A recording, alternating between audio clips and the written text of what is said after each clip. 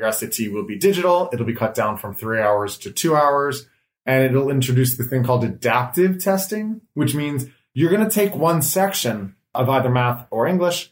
And then depending on how you do on that section, you'll get a second part of that subject with different questions that accommodate your ability level. From test takers, this is the Hashtag Prep Podcast, a podcast dedicated to helping you learn all the tips and tricks of SAT prep and college admissions. Thank you for joining us on Hashtag Prep this week for a quick bonus episode featuring the test taker directors and what we're going to be calling our director discussions. And today we're going to be discussing one of the hottest news topics this week, the new digital SAT. My name is Naka, and with me today we have Alan Reed, Brian Corden, Steve Manakian, and Jeremy Freed. So before we begin our discussion, let's preface this by saying that we're recording this a day or so after College Board's official announcement. So this will probably be followed up by a few other bonus episodes as we learn more and more about this digital SAT. But most importantly, this isn't our first rodeo with an SAT change. And with that in mind, let me turn it over to the guys. What happened the last time the SAT changed? I mean, which time? Because it actually was changed. When I took it, it was 1600 originally. And they made the change to go to the 3-section out of 2400 test in 2005. And they had that for a little over a decade until in 2016 when they went back to the 1600 scale. Now we're going all digital, which is a completely new territory. Probably the biggest concern is which group of students does this affect?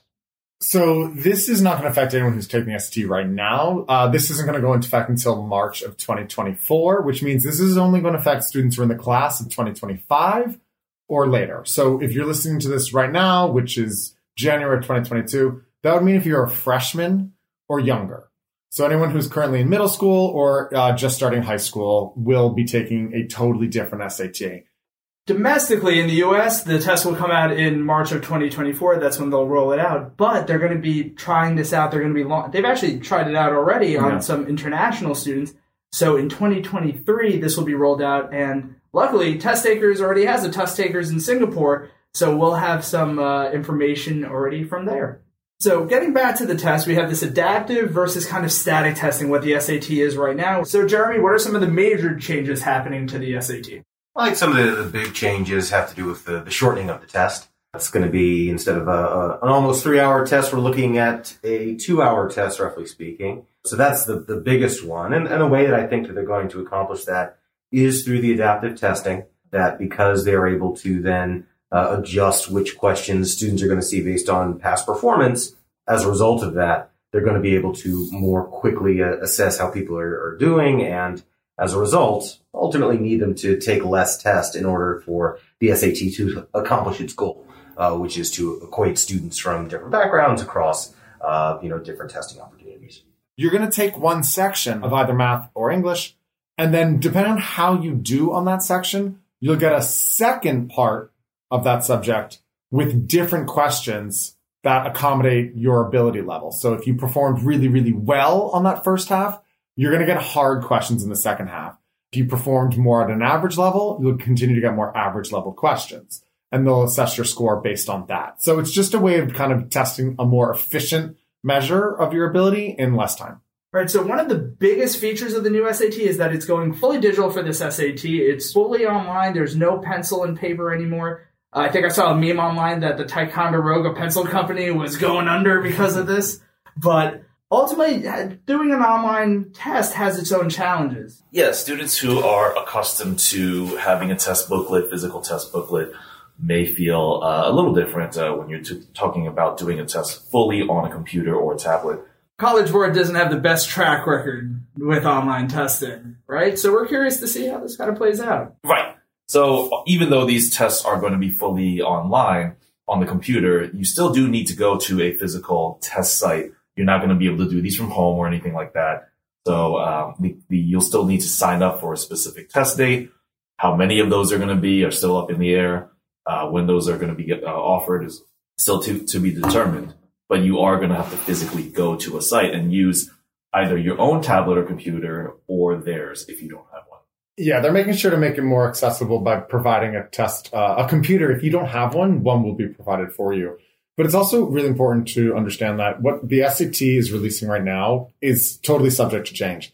For example, back in 2015, when they were kind of giving us these prototypes of the new SAT, so we were kind of getting ready and prepped with that, they made these claims that they didn't kind of follow through with. Like, for example, those of you who know in the calculator math section, there are the last two grid-ins, questions 37, 38, which originally were supposed to be treated totally separately and scored separately. And then, of course, they just abandoned that because it got complicated. So right now, the SAT is saying certain things, like there will be one question per short passage in reading. Are they going to stick to that? Unclear. Are they still going to have command of evidences, which are sort of inherently two questions? Unclear. You will be able to use a calculator for the entirety of the math section so far, so that seems like something that'll probably stick. And other than that, the content is supposed to be staying the same. So they're not planning right now on introducing any kind of new concepts. So we still anticipate that the SAT won't be testing some of the stuff that you see on the ACT, like matrices or logarithms or hard trig or advanced geometry. So the content should probably stay the same. It'll just be shorter and a bit more adaptive. Based on a few of the interviews from the students who have taken the prototype, they did mention repeatedly that the test was very straightforward, which seemed to be a point of emphasis from either College Board themselves or just their organic reactions. So now that the SAT is becoming this 2-hour test, it's becoming adaptive. So as Brian said before, how you perform on the first section will evaluate if you get that harder track or easier track. And adaptive testing has its own advantages in itself, because how many of our students have missed getting like an 800 in math because for the most part they just made a silly mistake or just misread the problem? That kind of gets reduced on adaptive testing because it is more direct, and number of words per question on math are going to get reduced. So it's going to be a little bit more straightforward for our students there. So let's talk about some of the big advantages that you get with a 2-hour SAT. For starters, you're spending far less time in class sitting there, and that, from an endurance aspect, is huge. Yeah, there are a lot of things we're not sure yet as far as how much the test is going to cost. Since it is shorter, that may be a thing that is a little bit cheaper. The turnaround time is much quicker. So instead of waiting weeks, you're only going to wait days to get your score. Does that mean that the SAT will be offered more frequently? Who knows, but that's certainly a possibility. From our standpoint, in terms of the material production and getting everything ready, we feel pretty confident about this. Like I said, the content of the test isn't really going to change. And one of the most notable changes is the SAT, again, claims that they're going to have short passages, probably like a paragraph or so, with a single question for reading and for writing. So reading and writing will kind of be intermingled into one module. So this actually is not new to the SAT. Back in the previous format of the test, which was before 2015, there already were short paragraph passages. So we have a whole big backlog of those that we're going to be able to use as source material for new questions, and see how the SAT has already been doing this. So it's nothing new to us. We'll just kind of incorporate that back in. That's really the major change in terms of that. Otherwise, math is supposed to be staying the same.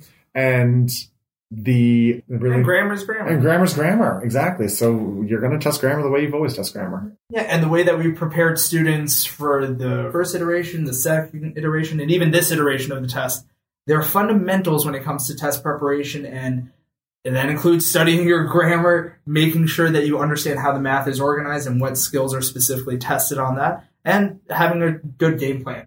But ultimately, what's going to happen with this new SAT will be decided by the colleges, how they're going to accept it. You know, College Board rolled it out. Many colleges will probably be in that same vein of accepting it, since the College Board was so confident in their rollout of it.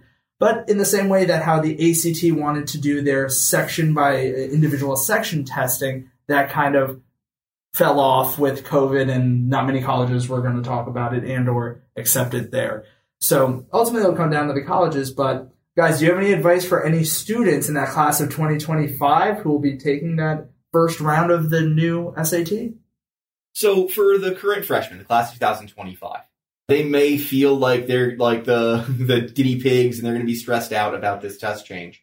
However, they have options. They'll have options that other class years won't have. In that, typically when the College Board has changed over formats before, for that first year, they have the option generally when they're applying to college of submitting either an old format or a new format SAT. So they'll be able to take a non-digital SAT up until that March 2024 test change. So if they wanted to get their preparation done earlier, not have to deal with this change, and have an SAT they can depend on a little bit more if they feel a little more predictable, because they've been releasing this current format since 2016, they could start preparing with us, maybe say somewhere after their sophomore year, or earlier towards the tail end of their sophomore year, if they feel advanced enough on the curriculum. And they'll have several chances at an SAT before that March 2024 change. There's an SAT at the end of August, the 2023 test, that they'll have before their junior year starts.